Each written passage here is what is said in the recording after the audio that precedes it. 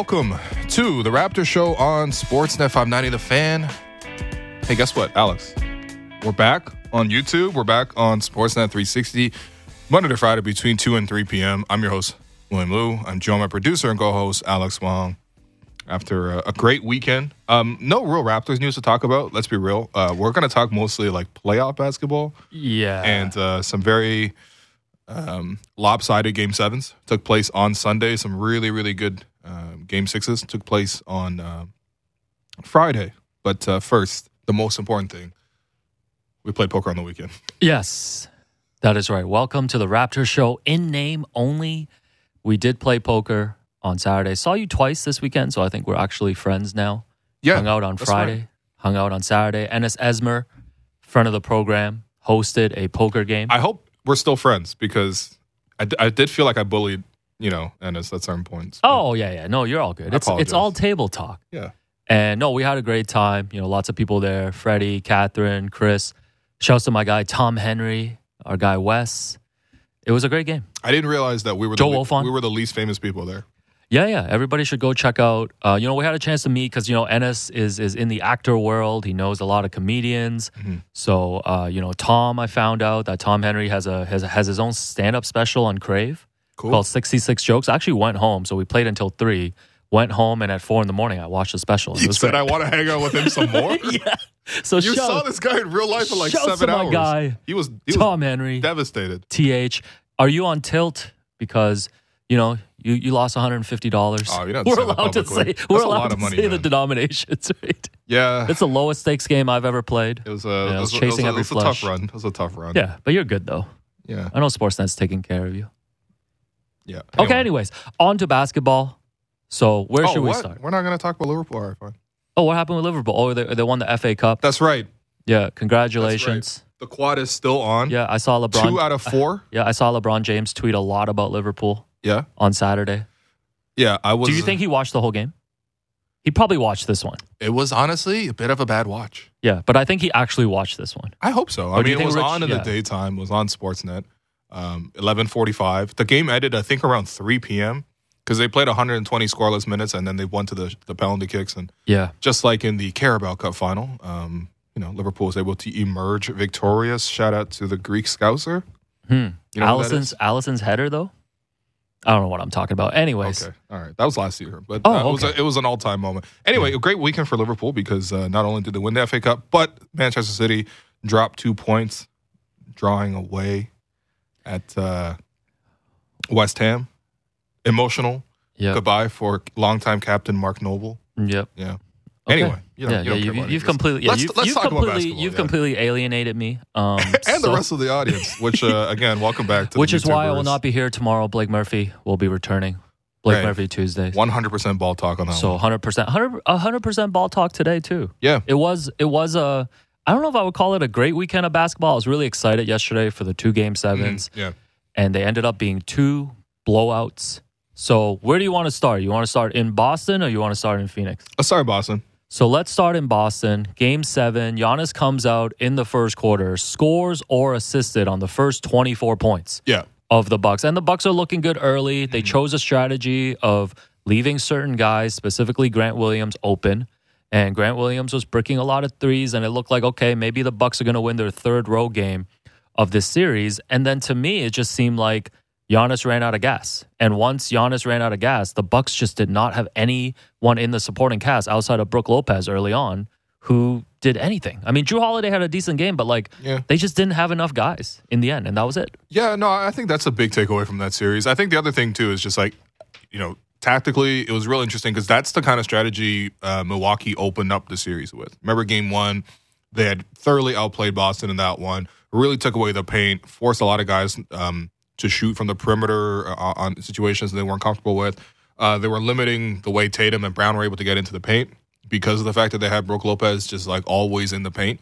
And then over the course of this series, they started moving towards other things like switching a lot more actions. They were more focused, I guess, on taking away the 3-point line at certain points in the series. However, when you do that, if you're going to switch, you're probably going to leave a lot of bad matchups for guys like Tatum and Brown, but Tatum especially to attack.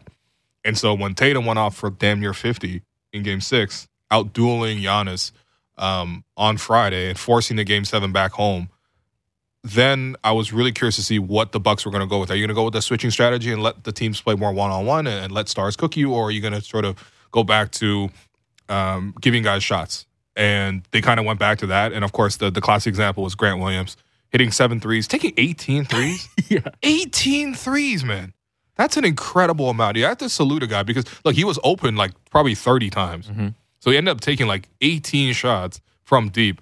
Obviously made 7. That was huge. But, yeah, honestly, Boston was just a very, very clinical team. Like, I know that my original prediction was Boston in 7 at times in this series. It wasn't looking good considering the fact that they had lost Game 1 and then they were down 3-2. And obviously that was Game 5 was just such an incredible ending with Milwaukee just taking away from them at the end. But for them to respond like that, I mean, I hate to say this, and I said it earlier on a few weeks ago, but like the Celtics are a model that that the Raptors should try to build towards, which is very nasty to say because I'm very much a Celtics hater, but they have a lot of good things going on there.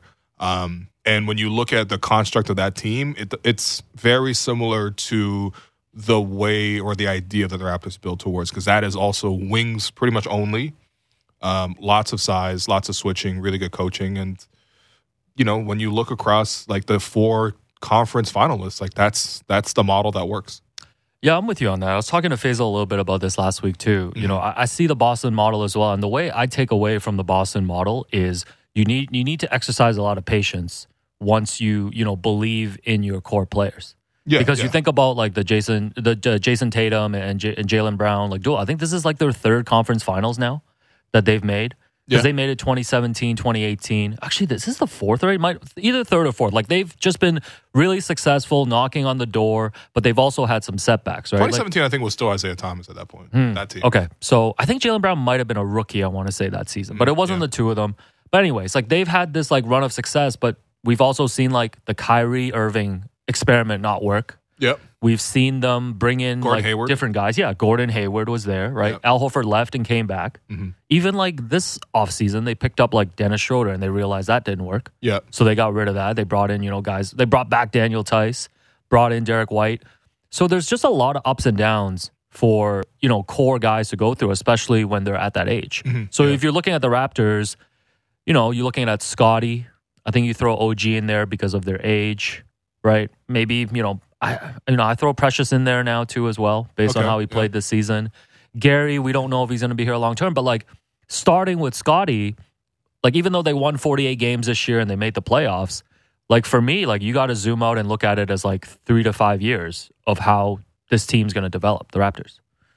Like it's not all going to happen at once is all I'm saying. I mean, was it intentional that you didn't say Pascal or Fred?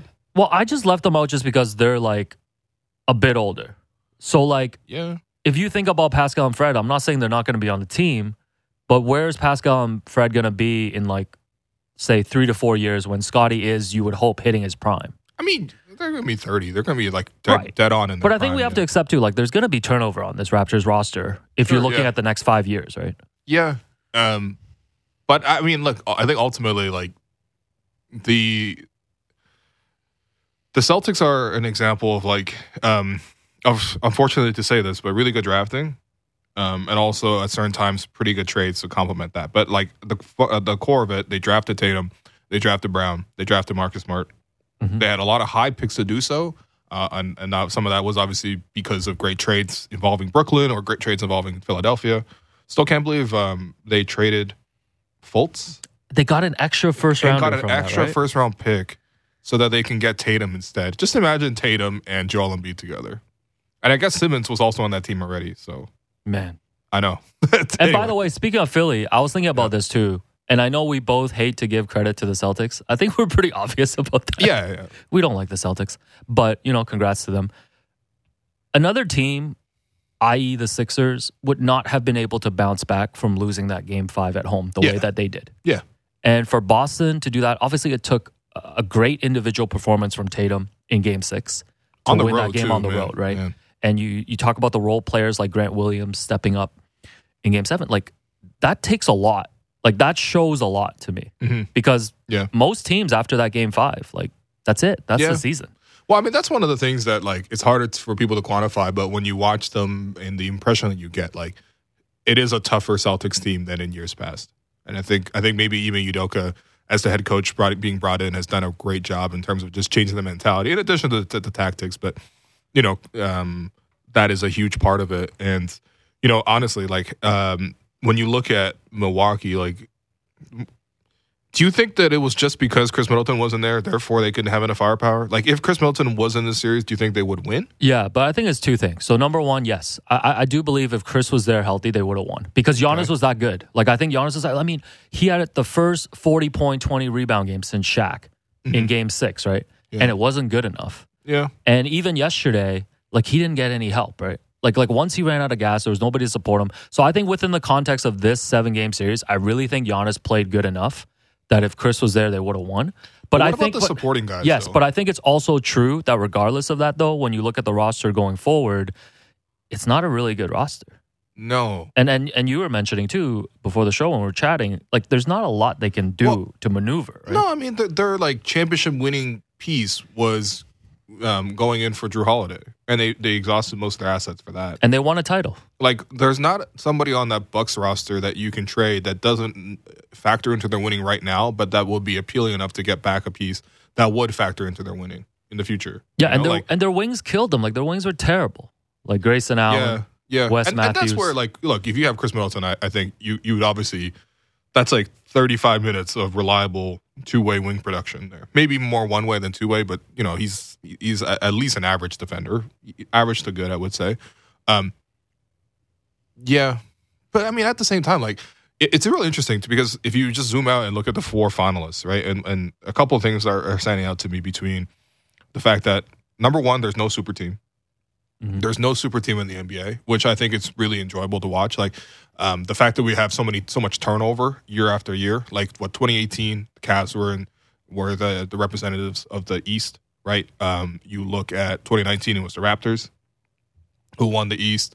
2020 was Miami, right? Milwaukee last year was Milwaukee, and now it's going to be Boston or Miami. Like, if Boston ends up making it like into the finals, like that's 5 years in a row where there's been different teams going to the championship. And I think that's, first off, like it's no longer like LeBron's going to win the East 10 years in a row or 8 years in a row, right? You're not going to see Golden State making it year after year and crushing teams along the way. Like, the fact that there is this mix, I think it really does create a situation where a lot of teams can feel reasonably in the hunt for a championship. Like, if you're the Clippers watching this from home, I mean, they technically didn't even make the playoffs, considering that, they got bounced out of the play-in scenario. They probably feel like if they got healthy, they could realistically win the championship, and I don't even think they're wrong about that, right? So there's the parity in the league, which I think is really interesting. And I think the other thing, too, is just like when you look at the 4 teams, 3 of the teams in Boston, in Dallas, and in Golden State are all like organically built, drafted teams. Like, Boston drafted like most of the pieces on that rotation. Even guys coming off the bench like Grant Williams, or I guess he was starting, but like Grant Williams, Robert Williams, even Peyton Pritchard, like these guys were all drafted pieces for them, right? You look at Dallas, and they drafted Luka. I mean, it was a draft day trade, and they had to make that the swap, but like, they drafted Luka. And you look at Golden State, that's like the model for a team that all those guys, Draymond, Clay, Steph, Jordan Poole, like all drafted. They built their team up in that way. Free agency does factor into it. And I think Miami's probably the one quote-unquote free agency team where they signed Jimmy off free agency, they signed Kyle off free agency. But they did a lot of great drafting as well. I mean, even Bam, Tyler Hero. Yeah. Even picking guys like Strus, Gabe Vincent. Duncan Robinson. Like, I do like this era. I like this era a lot with what you're saying. Because there's an actual path. Like, it's actually really nice. I mean, it gives me hope as a Raptor fan because, like, I know the Raptors aren't at that level yet, but it's no longer just like the team has to be so good because of the fact that every 3-4 years, a team's just going to clear up all their cap space and sign all the best players and all of a sudden become a champion. Like, there was no shortcut to any of these teams. Yeah, I think for team building to matter more is probably encouraging for Raptors fans, and I think it's just more fun. Like, you look at, like, now there's a challenge in Brooklyn to build around Kevin Durant. Yeah. Now there's a challenge in Milwaukee. Like, how are you going to remake this roster so you can take advantage of Giannis's prime? Because he's too good of a player that, like, you should be competing for championships for, like, the next 5 years. And you look at Philly as well, right? Like, what are they going to do around Joel Embiid and James Harden? So, no, I'm with you. I think this is, like, this is a really exciting era. Like for me, like, because people always argue like, people will say like, it's better when you have that one super team that everyone's gunning. Like when KD was on the Warriors, they're like, you always need that one team. Sure. And I don't really agree with that. I like watching the basketball more now, especially because it's just more meaningful knowing that all these teams really have a legitimate shot at a championship. Yeah. And I think even just in terms of the payoff as a fan, look, listen, any championship is going to feel great for every fan, right? But I think it feels so much more different when you have an attachment to some of the guys and you've seen them go through a process. Like the example here in Toronto is Kyle Lowry. Like the fact that Kyle was here with the Raptors through all those struggles, through some of those devastating playoff losses, and then to finally see him win, that's the added sweetness on top of the fact that the Raptors were named champions, right? Like you get to go through that process now with if Boston ends up winning at all. I think Celtics fans will feel very, very good about the fact that they've invested all this time into these players and they've grown up and they've hit the challenge and whatever. Like Luka's kind of the same deal. The Warriors have already had that feeling. The Bucks have already had that feeling. It's really fun to watch. And I think the other part too is just like the nature of free agency nowadays is like, okay, yeah, so you still need stars. There's no matter what, right? Obviously you can draft them, trade them, you can sign them, right? But so often now when you're making the moves to acquire these stars, it's also like, what is the cost? Because when you just draft a star, there's almost no cost. I guess there's like opportunity cost and you don't draft someone else, but like there's no cost. You didn't have to give up a player on your team to get that player. They just come on your team. Free agency usually got to clear some cap.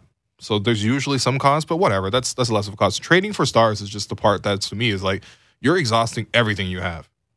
And when you're looking at these teams, not only are they like star led, like every single team has a marketable big name star, but it's also about the supporting cast. Miami's a deep team. Dallas. Tobias Harris over me? Yeah, like, trading for Tobias Harris was a choice. And now Philadelphia is like stuck. They don't have a lot of moves. Trading for Tobias Harris was a choice. Re-signing him also a choice. Yeah. And honestly, he was actually not bad. But, No, there's this great tweet that's like, someone said, when you need 17 or 18 points, Tobias will give you 17 or 18. Yeah. When you need 25, Tobias will give you 17 or 18. Which I think explains a lot of players in that like Tobias Harris tier. Yes, which is why you don't pay them the max because you're gonna misallocate your salary cap. Like when you're looking at like the Dallases of the world, they got real depth on their roster. The way Golden State went, kind of tanked for a little while and sort of had to reset their roster. They were able to rebuild their supporting cast around their central three guys, and even Boston is really deep as well. So you need that supporting cast. And that's the part where if you don't draft well, if you don't develop well, like you're never going to – it's going to be very, very hard to just like sign guys and win a championship. That old model of like – the old like Heatles model of you sign 3 guys in free agency and then you sign the rest of them are just like minimum salary guys. Like that's so much harder to win nowadays, especially considering just the way teams scheme and plan for you. You really need these supporting guys to step up because I don't think Boston overcomes Milwaukee without Grant Williams doing what he did. Without Al Horford doing what he did at certain parts of the series. You look at Dallas, what they did last night, Spencer Dinwiddie just exploding. Yeah, his crypto account went to zero.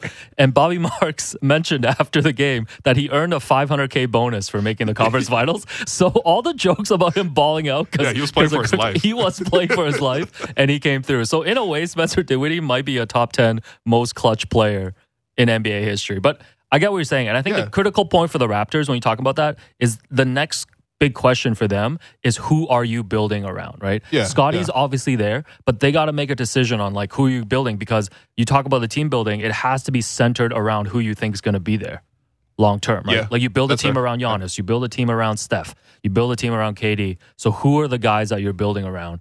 I think you're building around Pascal right now. Okay. Personally. Okay. I think you're building around Pascal and you're building around Scottie. Yeah, that's what I would say. Yeah. I would say Scottie and Pascal. Yeah.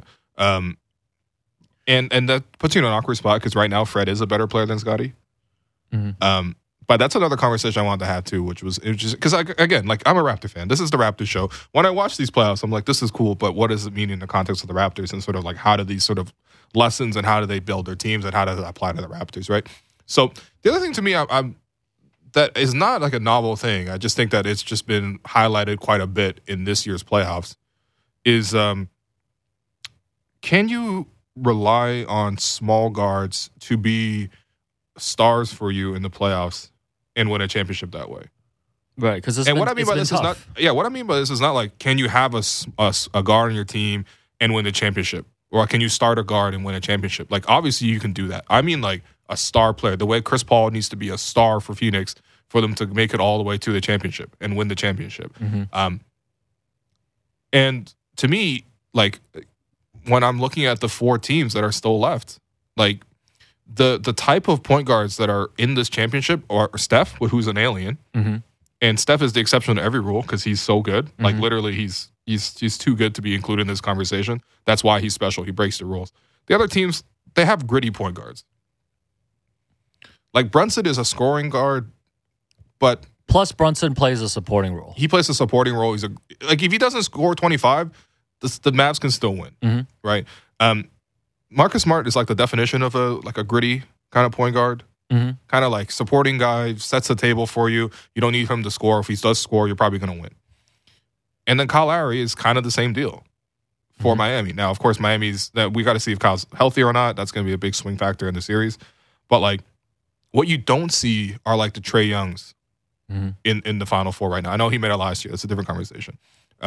You don't see the Kyrie Irving types. You don't see the Darius Garland types, the LaMelo Ball types. Like, like that kind of like flashy scoring. Even Chris Paul. Like, Chris Paul is like the one that really made me think about this. It's just like, can you rely on small guards to be your stars deep into the playoffs? Yeah, I think that's a really good question, especially with the Raptors, because I think we were probably asking that question for all those years when Kyle was the lead guard on this team with DeMar, and clearly it wasn't until he took a more supporting role in that 2019 run where, the success came. And I'm guessing you're asking the same question about Fred now. Yeah. And I think that's valid because if you're talking about the Raptors as a actual contender, you're trying to build a contender, Fred's doing too much on this team right now. Yeah. He's being asked to do too much. And this, by the way, this is a distinction that needs to be made. And it's not that Fred needs to do too much because of an ego thing. It's the talent around him right now is either not there yet or not good enough yet or developed enough yet to the point where Fred can step back. Yeah, I've always said, for this team the issue to be is Fred successful, needs more talent around He Fred. needs more talent. And, the ideal scenario is, honestly, he plays 32 minutes. He plays 32 minutes. I mean, if we're going to continue the Kyle Lowry comparison, like Kyle eventually became like, okay, in that championship team, for example, right? Like, Kawhi was clear-cut number 1. A distant number 2 would probably be Pascal. And then Kyle was kind of like a third option. Yeah. Like, Kyle wasn't even scoring like big scoring numbers. Like, he would be opportunistically score. He would be opportunistic. Yeah. But it wasn't like we give him like 10 pick and rolls in a row, except for Game 6 of the finals, by the way, which was awesome. Right. But like outside of that, like how many like scoring, explosions can you point to for Kyle? Like, even if you look at the Game 7 against the Sixers, he did a lot of great things on the defensive end, right? Yeah, it was like him taking charges, him coming in for an offensive rebound, right. setting guys up. And Fred can do that, right? Fred's a great defensive player. Yeah. And here's the thing. You play him 38 minutes a game this season, and you have to do that, like you mentioned, because of the lack of talent on this team, and you exhaust all his minutes and his usage in the middle of the season to get yourself into a playoff spot. But then you have nothing left. He had nothing left in the playoffs. He wasn't even playing by the end of the first round. Yeah. Right? So that's the first round. Yeah. Like, we're talking about winning 4 rounds. But that's what I'm saying. It's like Nick Nurse math was like, try to keep him in the high 30s. He wants to lower his minutes to 35. Like, in an ideal scenario, Fred plays like 30 to 32 minutes.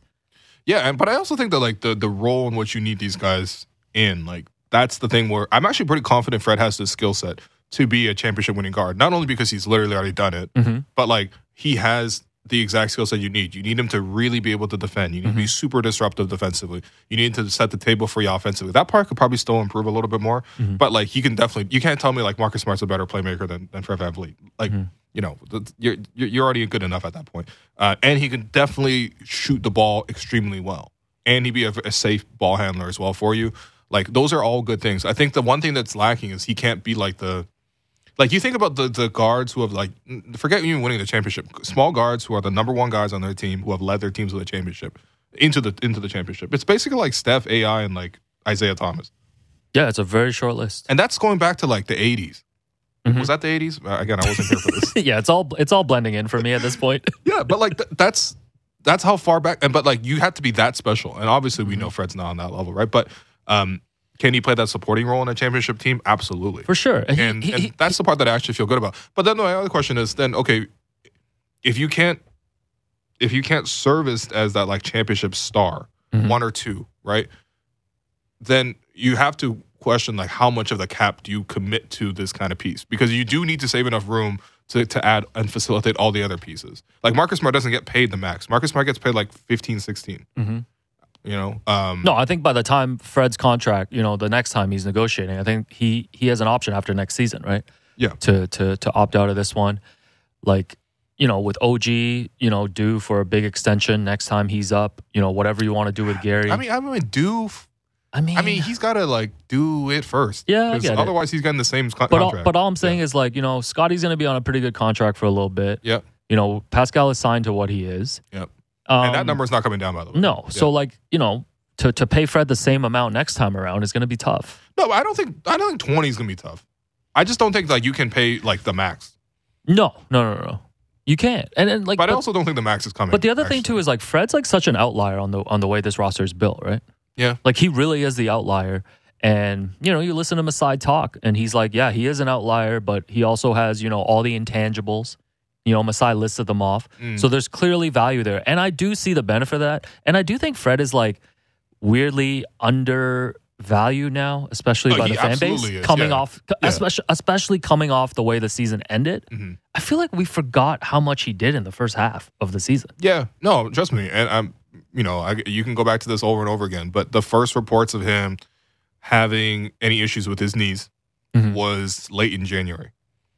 Up until that point, he had played 51 out of an available 54 games, and he was leading the league in minutes. The 3 games he missed, 2 were COVID. And one was he hurt his groin after the big balls down. Oh, yeah. Leading to Goran Dragic's last game. Yes. Leading to one of 3 losses against Detroit. But seriously, at that point, he had played 51 of 54 games, was leading the league in minutes, was averaging 22 points, like 8 assists, 5 rebounds, shooting like 40% from 3. True shooting was like close to almost 60. Yeah. And was leading the league in deflections and was just incredible. Yeah. Right. But again, like the thing is, like, can you get that in from him in the playoffs? Because the thing with small guards to me is like I keep watching this, right? Like you look at a guy like Luka, right? He's going to come into every game. He's going to methodically seek out mismatches that he can attack. So the 2 mismatches he wanted was I want Ayton, the center, and I want Chris Paul, the point guard. Everyone else, I'm sure Luka could score on them. I'm sure if he needed to, he could. Right? But he was hunting for those. He was hunting for those specific matchups. Yeah. And why is that? Right? Number one, against Ayton, everyone knows now the center has been exposed year after year after year now in the playoffs, right? They get played off the floor, all this other stuff. You saw, like, Ayton didn't have the foot speed to contest Luka, right? Luka was hitting all sorts of jumpers over him. With Chris, it was just like, you just take him into the post and back him down. He's just too small. And that's the hard thing with the small guards is that, like, A, you're probably going to get picked on defensively. Like, B, when you are expected to score like a star, facilitate like a star, but you're a small guard, first off, can you impact the paint even though they're sending help towards you and even contesting you? Because you're going to have to really make up a big physicality gap and a size gap there. And the second thing is, it's also a little bit too easy to just like trap a guard. You can just like blitz them very hard, force them to move the ball, and at that point, you really need a good 3-point shooting around you to do that. And so to me, it's like those are the things that if you can overcome these drawbacks, and still play as a star, I mean, like, you got to be real special. You got to be like a Ja level kind of player, or like an AI level player, or even Steph, who I don't even understand how Steph does what he does, but he does it. So. No, but like you said, like he's an outlier. But I do think there is a role for Fred on this team. For when they contend. But the big thing, you already called it out, is like the talent just has to be better. Yeah, and the offense and then just the overall team like usage has to shift towards guys like Scotty. Like they just have to manage Fred. That's really all they need to do. We've seen him do things in the playoffs. Like it's not that we haven't seen it. That's the thing. I'm not again, like I'm not saying small guards cannot contribute in the playoffs. That's a totally different conversation than saying small guards cannot win the championship as like the number one. It's about it's about the role that you put them in. Exactly. It's about the role. Because we saw literally Kyle and Fred, and also that was a matchup thing too, by the way. In any case, we're gonna take a quick break right here. When we come back, we're probably gonna pile on to more slander for Chris Paul and the Phoenix Suns, and also hear from podcast favorite Patrick Beverley, because I think you and I are both in agreement that we're I like Pat Bev. Yo, anybody who wakes up at 6 a.m. to hate, yeah, you just have to respect it. Yeah. So we're going to take a quick break. I'm your host, William Liu, and you've been listening to The Raptors Show on Sportsnet 590 The Fan. The smartest takes on the biggest stories in sports. The Fan Drive Time with Ben Ennis and Stephen Brunt. Be sure to subscribe and download the show on Apple, Spotify, or wherever you get your podcasts.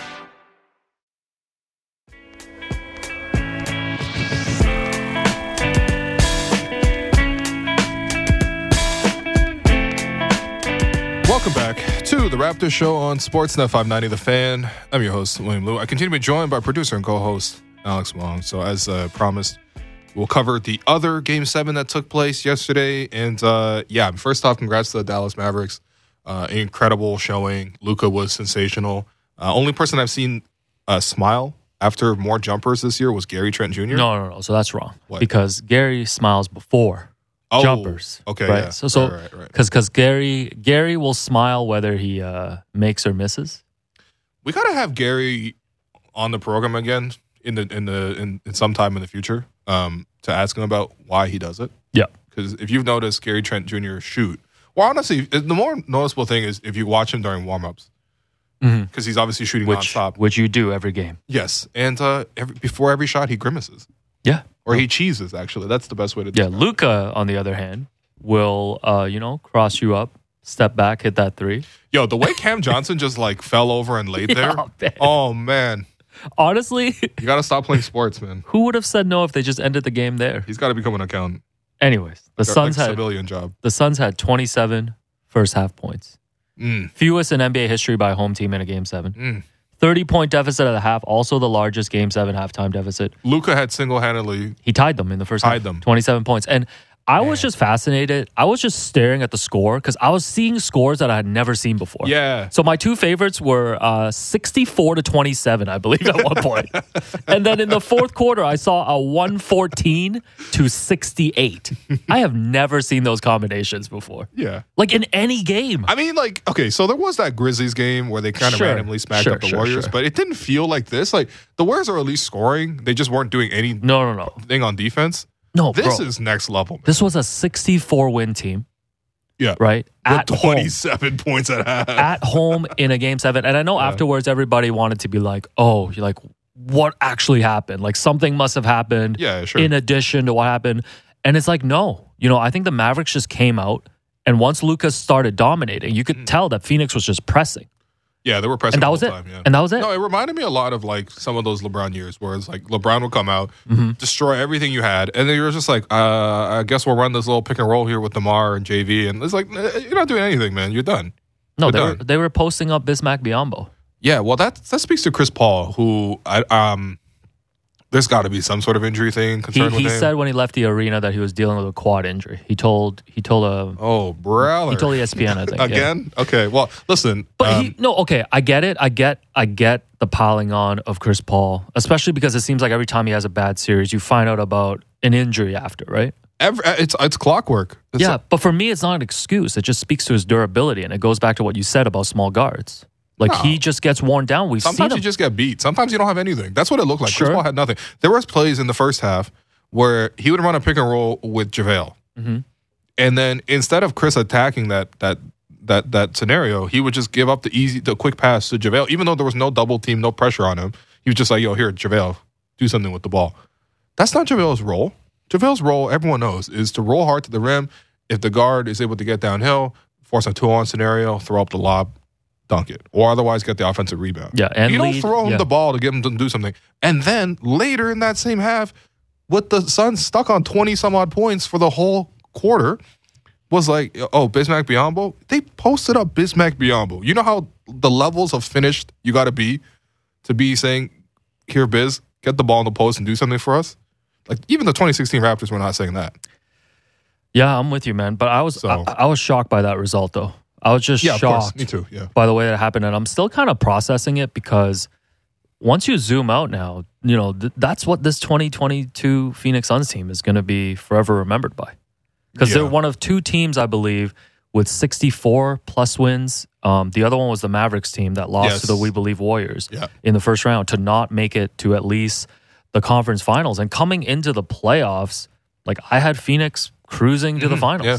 Well, I mean, it was really fun to see when Phoenix was rolling because it felt like every single player on that team was just shooting lights out from three or from mid-range. Like there were some games in this playoffs where I was like, I don't understand how this team works.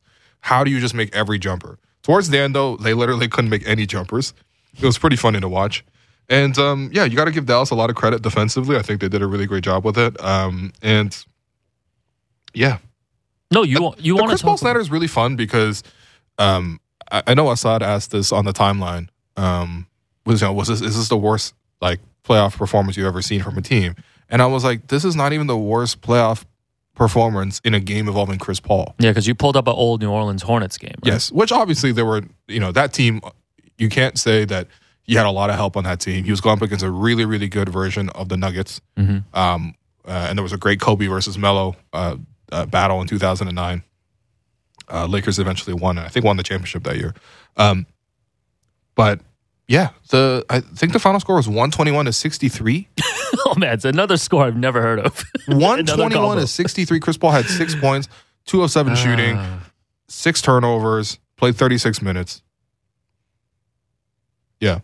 Every generation is going to have a few of these players, and Chris Paul is in that kind of James Harden category. That's the thing too. Is just like, okay, again, going back to the small guards conversation. It's like, okay, you can expect the small guards to like really give you some really good games along the line, but then eventually, like, not only are going to physically wear down, but then you look at it on the balance of it. Do you really want to pay $40 million to Chris Paul now? Yeah, it's funny. Like, of course, regular season is totally worth it. In a playoff setting, if your ambitions are to win the championship, and not just win the season at large, I don't know. You have to allocate your money differently. Yeah, but the thing is, like, Devin Booker was terrible the last 2 games of this series. Well, he's getting blitzed because no one else can do anything. DeAndre Ayton played like 17 minutes, and Monty Williams later he said it was an internal issue, is the reason why he didn't play more minutes. He's heading to restricted free agency. I get it though, but I mean, Chris was just coming off 14 of 14 in a closeout game in the first round. Yeah, he was staring down Luka and clowning him, laughing at him with Devin Booker after the Game 2 win. Don't do that, man. What are you doing? And it's embarrassing, bro. Chris didn't play a good game after Game 2. He fell off a cliff. He really cliffed Paul. He literally turned 37 and it was over for him. Yeah. Man. Scary hours when you're 37. Damn. That's what I got to look forward to. But yeah, 10 years from now. it's really interesting because I think that's it for the contending window for Phoenix. Like in terms of winning a championship. Yeah, I think they hit a ceiling. It was a good 2-year run, though. I mean, aside from yesterday, they were 2 wins away from winning the championship. They were up 2-0. 1 of 5 times, Chris Paul was up 2-0 and lost. Here's the thing. I think there are times you can point to Chris having these terrible games when his team has needed it. But like, it also blends into a lot of like, I don't know what you want to call it, man. Bad luck or just running into these teams. Like, that Houston game, the Josh Smith, Corey Brewer game. Like, what? You're gonna blame that all on Chris Paul? Like, are you blaming all, like, when they were down 3-2, when KD got hurt that 1 year and James Harden laid a couple eggs and they ended up losing in 6? Like, that was the year that the Warriors made the finals to play the Raptors, right? Like, some of it is injury and performance, but, like, I don't know, man. Like, I don't care to defend Chris Paul, but it's just like, this is just part of the culture now. Every time a team loses or a player loses, like, you do have to have this referendum on their entire career. And we got to have other players. Oh, my God. Slandering them live on air. So, Patrick Beverley is the star of today. Went on ESPN, as you mentioned, set an alarm for like 4:30. Got up early, got into the New York studios at ESPN. Was on then on First Take. Because it's Asian Heritage Month, it actually started with a tweet from Jeremy Lin yesterday. Did you see this? No, what happened? So Jeremy, during the game, as the game was already out of reach, tweeted that he hopes that one day Chris Paul can win a championship because he deserves it. Chris is going to have to take the Jeremy role in winning that championship. Yeah, and Patrick Beverley replied and said, why? Like, why does he deserve it more than anyone else? And that really started it, and I think that's when ESPN placed the call and was like, "Hey, Pat Bev, you got more to say?" And he definitely did. We could actually do a full. We could have done a full hour of clips today. Like, everybody should really just. I think Patrick Beverley might have done 3 hours of Slander Pod on Chris Paul. For the first time in like 2 years, I went to the ESPN YouTube page and like watched every clip. Yeah, your algorithms are going to be ruined forever, by the way. So we only have a couple clips here, but here's a clip of Patrick Beverley talking about the Phoenix Suns. We're not having a conversation about why Phoenix lost in theory. We're having a conversation about why they were down by 46 points. Scared. 30 at the half. They were scared. So now that's where, what are you saying to that? Basketball player, you can see it in their eyes. They were scared. It ain't about Luka taking their soul. They knew starting the game what was going to happen. He's done it before. They watch, trust me. They have iPhones. They have Instagram. They see the numbers of Luka Doncic averaging 39. They hear me saying, man, he did it to me. He did it to me. Kawhi and Paul George. I'm damn sure you going to do it to them. They know that. The boy's scared of Luka. Ain't nobody afraid of anybody over there in Phoenix, man. Everybody in the league knows that, bro. Like, it's just that y'all don't know that because y'all not in the locker room. No one's afraid of Phoenix. We wanted them. No one's afraid of Phoenix. I talked to some teammates. I ain't going to say who because I'm going to say who. Forget it. I talked to Paul George last night, man. Ain't nobody scared of them. But you face Dallas. You ain't scared of Dallas, but, man, you scared of Luka. Hey, man, you got to get your game right when you play Luka. I'm just being honest. Right. Paul George is like, please, man, those are private text conversations. Yeah. Hey, by the way, okay, so I understand Patrick Beverley's mission here was to slander Chris Paul. Only thing I will say in Chris Paul's defense, this man scored 41 points in an elimination game to beat the Clippers last year with Patrick Beverley on that side. Yeah, when Patrick Beverley shoved him, remember the dirty play when he shoved him in the back when they were walking towards the timeout? Yeah. I just feel like that context has to be added there. But it definitely does. In this situation, though, Patrick Beverley won. He didn't even play the game, and he won. He said that he went on to say that CP is a cone on defense. So, he's like, you guys got to give him the Ben Simmons treatment. He was just saying all kinds of stuff. No, you know what, though? I actually don't. That's the part I do agree with. Because if this is the game, and the game is if you lose as a star player, especially if the star player doesn't play well, they get slandered. Ben Simmons got slandered nonstop. James Harden got slandered very recently. Yeah, by fans, but Paul George got slandered nonstop. Yeah, fellow players is different. Where was that for Chris Paul? Why does Chris always skate on this? Chris doesn't skate. He gets criticism every year. But there's also the pushback of like, he's still the point guard though, and there was injuries and this and this. I don't want to hear it, man. I'm with Patrick Beverley on this. Just slander him. Just you know what this is? No other star do you slander them with context. Just slander is just slander. You do it, you take it, and then you move on. I think that's for fans, though. It's different. Okay, here's the thing. The NBA is like a fraternity like that. And it's rare for guys like a Pat Bev, who doesn't run in those circles like Banana Boat, LeBron, all these guys. Like, you don't see a lot of guys in the NBA coming out and saying those things. Like, you could probably only name, like, off one hand. I would say Pat Bev. I would say Draymond. And I'm already kind of running out of guys who would just come out and say these things about other players. But don't you wish there were more? Well, I mean, we got Joel Embiid, who only says it to his own teammates. which is its own class. Oh man, no, but the self slander. Yeah, but you can't name anyone else because it's a fraternity and there's just this respect, right? I mean, I would put James Harden on there too. Remember James Harden saying that Giannis has no skill? Yep. Right. So, by the way, this team has to be coached by Doc Rivers, who also specializes in slandering his own team. Yeah, but for me, it's like let's go. All NBA first team all slander. Yeah, so we got Pat Bev, we got Draymond. Yep. Joel Embiid, yep. James Harden. Yep. So it's coached by Doc Rivers, and we need one more player. Man. We'll find it. Jimmy? Yeah, okay, we'll put Jimmy there for now. So, we'll put Jimmy there for now. But it's hard to think of... That's a good team, by the way. Yeah, that's a pretty good team. That team might win a championship. That's a pretty good team. But, I mean, Pat Bev has been doing it forever, right? With Dame Lillard, with all these guys. Like, he's gone up against LeBron and talked a lot of trash. Yeah, right? And you know what? Like... I mean, it's easy to look back now because the Suns lost by however many points in Game 7. But they did talk a lot of trash, not only in this series, but the last 2 years. Right. We joke about the Jay Crowder salsa dancing. Like, he salsa danced after that first round. Yeah. And there was, even this series alone, them laughing at Luka after Game 2. Come on. And then Booker falling to the floor and saying he was doing a Luka special because he was just flopping on the ground. Come on, man. I don't mind the trash talking. You got to back it up, though. They were backing up at the time when they were up 2-0, but then they lost 4 or 5. No, not even 4 or 5. Bro. Yesterday was really that's the worst. That's the worst Game 7. Yesterday was 2 losses. That's the worst Game 7 I've ever seen from a home team. Like, I'm sure people can go back and find another game. Honestly, that might be, yeah. But you talk about the records. 27 points was a record in the first half. Trailing by 30 points was a record in the first half. Yeah. And you didn't even need ESPN stats and info to tell you that. Like, I've never seen a Game 7 like this. Yeah, fair enough. They got straight ran off the floor. And I don't know if you saw the clip. There's the Suns posted like a 1-minute clip of them, the Suns pregame, all the players just like dancing and posing backstage for like an hour. It was like that Kevin Durant dance in the 2019 No, please don't bring that up, man. I need to keep this job. By the way, the lesson learned here is don't post any of those post-game workout post it clips. after wins. No. The problem is, like, remember during the season, the Sixers had posted James Harden running the stairs at the Wells Fargo Center. And I think that's when By the way, you're literally in Philadelphia. Why don't you just go run the Rocky steps? It's like very basic. Anyway, whatever. Anyway. And the Suns posted a clip of like Devin Booker and DeAndre Ayton working out after a win during the regular season. They're just like lifting weights outside the locker room. That's just all. I don't know, man. It's a social media age, like you mentioned. Like every player, every team that loses, like everything's gonna get dug up, right? Yeah. Like everything's gonna get dug up. But like, man, yeah, I'm still processing that Phoenix one.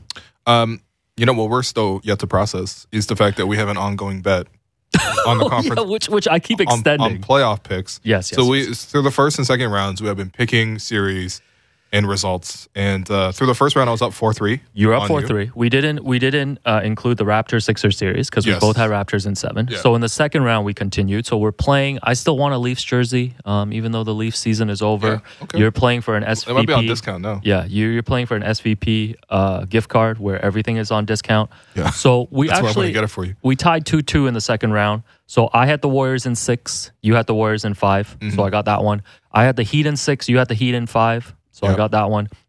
I had the Bucks in 7. You had the Celtics in 7. So you took that yesterday. Yep. We both took the Suns. I had the Suns in 6. You had the Suns in 7. So I guess technically you win. So you're still up 1 on me. So it's 6-5. Yeah. So let's go to the conference finals. I'll give you the first pick. So you can pick either of these series: Heat versus Celtics, Warriors versus Mavs. I'm gonna go with Celtics in 6. Celtics in 6. Okay, I'm gonna take the Heat in 7. Okay. I just don't want to root for Boston. I have no rationale. Yeah, no, I hear you. Trust me. I'm rooting hard for the Miami Heat as well. And then second round, you got your first pick. I'm gonna take the Mavs in 6. The Mavs? Yeah. Taking Dallas. Dallas, Miami. Man. Another finals between those two franchises. That would be fun. That's my ideal outcome. I really believe in Luka like that right now. Honestly, their supporting cast is playing so well too. And you know what? They're a very well coached team right now. You know what, man? Give me Warriors in 7. Okay. Yeah. I like this. Give me Warriors in 7. Mostly, I'm trying to guard against what could potentially. I guess I could take Dallas in 7 and still. Yeah, but no, I don't think Dallas can win that road game if it's a road game at Chase Center. But I don't know. They just actually Luka can do whatever, man. Luka's honestly like. But nothing phases the man. All he's laughing down. It's literally the scene from the Joker, like the Heath Ledger one, where he's walking from the hospital and like a thing explodes. Like that's Luka at the footprint.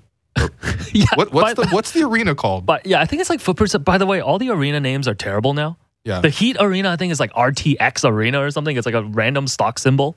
Right. Like, yeah, we've lost the really good names. I mean, Crypto.com Arena. Yeah. That's looking tough. Yes. So much worse than Staples. I mean, come on, man.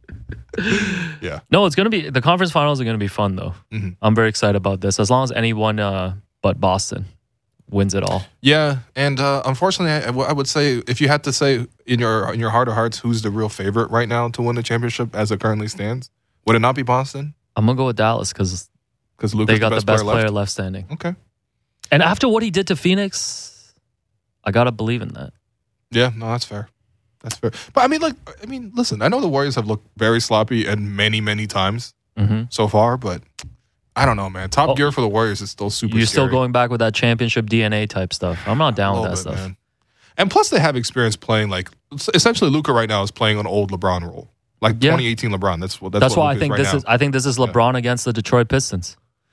I think this is when LeBron got through the Detroit Pistons. I really think Luka's going to do it. Anyways, to everybody coming to the live event tonight, we can't wait to see you. It's Seriously, gonna be fun. Doors open at 7. come get some food there, come get some drinks. Yeah, only come if you bought tickets, though, because it's at full capacity. Don't come. But maybe we'll do it again next time. But that does it for us today. I'm your host, Will Lou, and you've been listening to The Raptor Show on Sportsnet 590 The Fan. Make sure you find The Raptor Show wherever you listen to podcasts and subscribe, and please rate and review our show. Reminder, we're back to streaming live in addition to on the radio. We're also going to be on Sportsnet 360 and also on the YouTube stream, so you can catch us live between 2 and 3 p.m. Monday to Friday. Thanks again to my producer and co-host, Alex Wong, and to our board producer, Derek Bandeo, and I'll talk to you soon.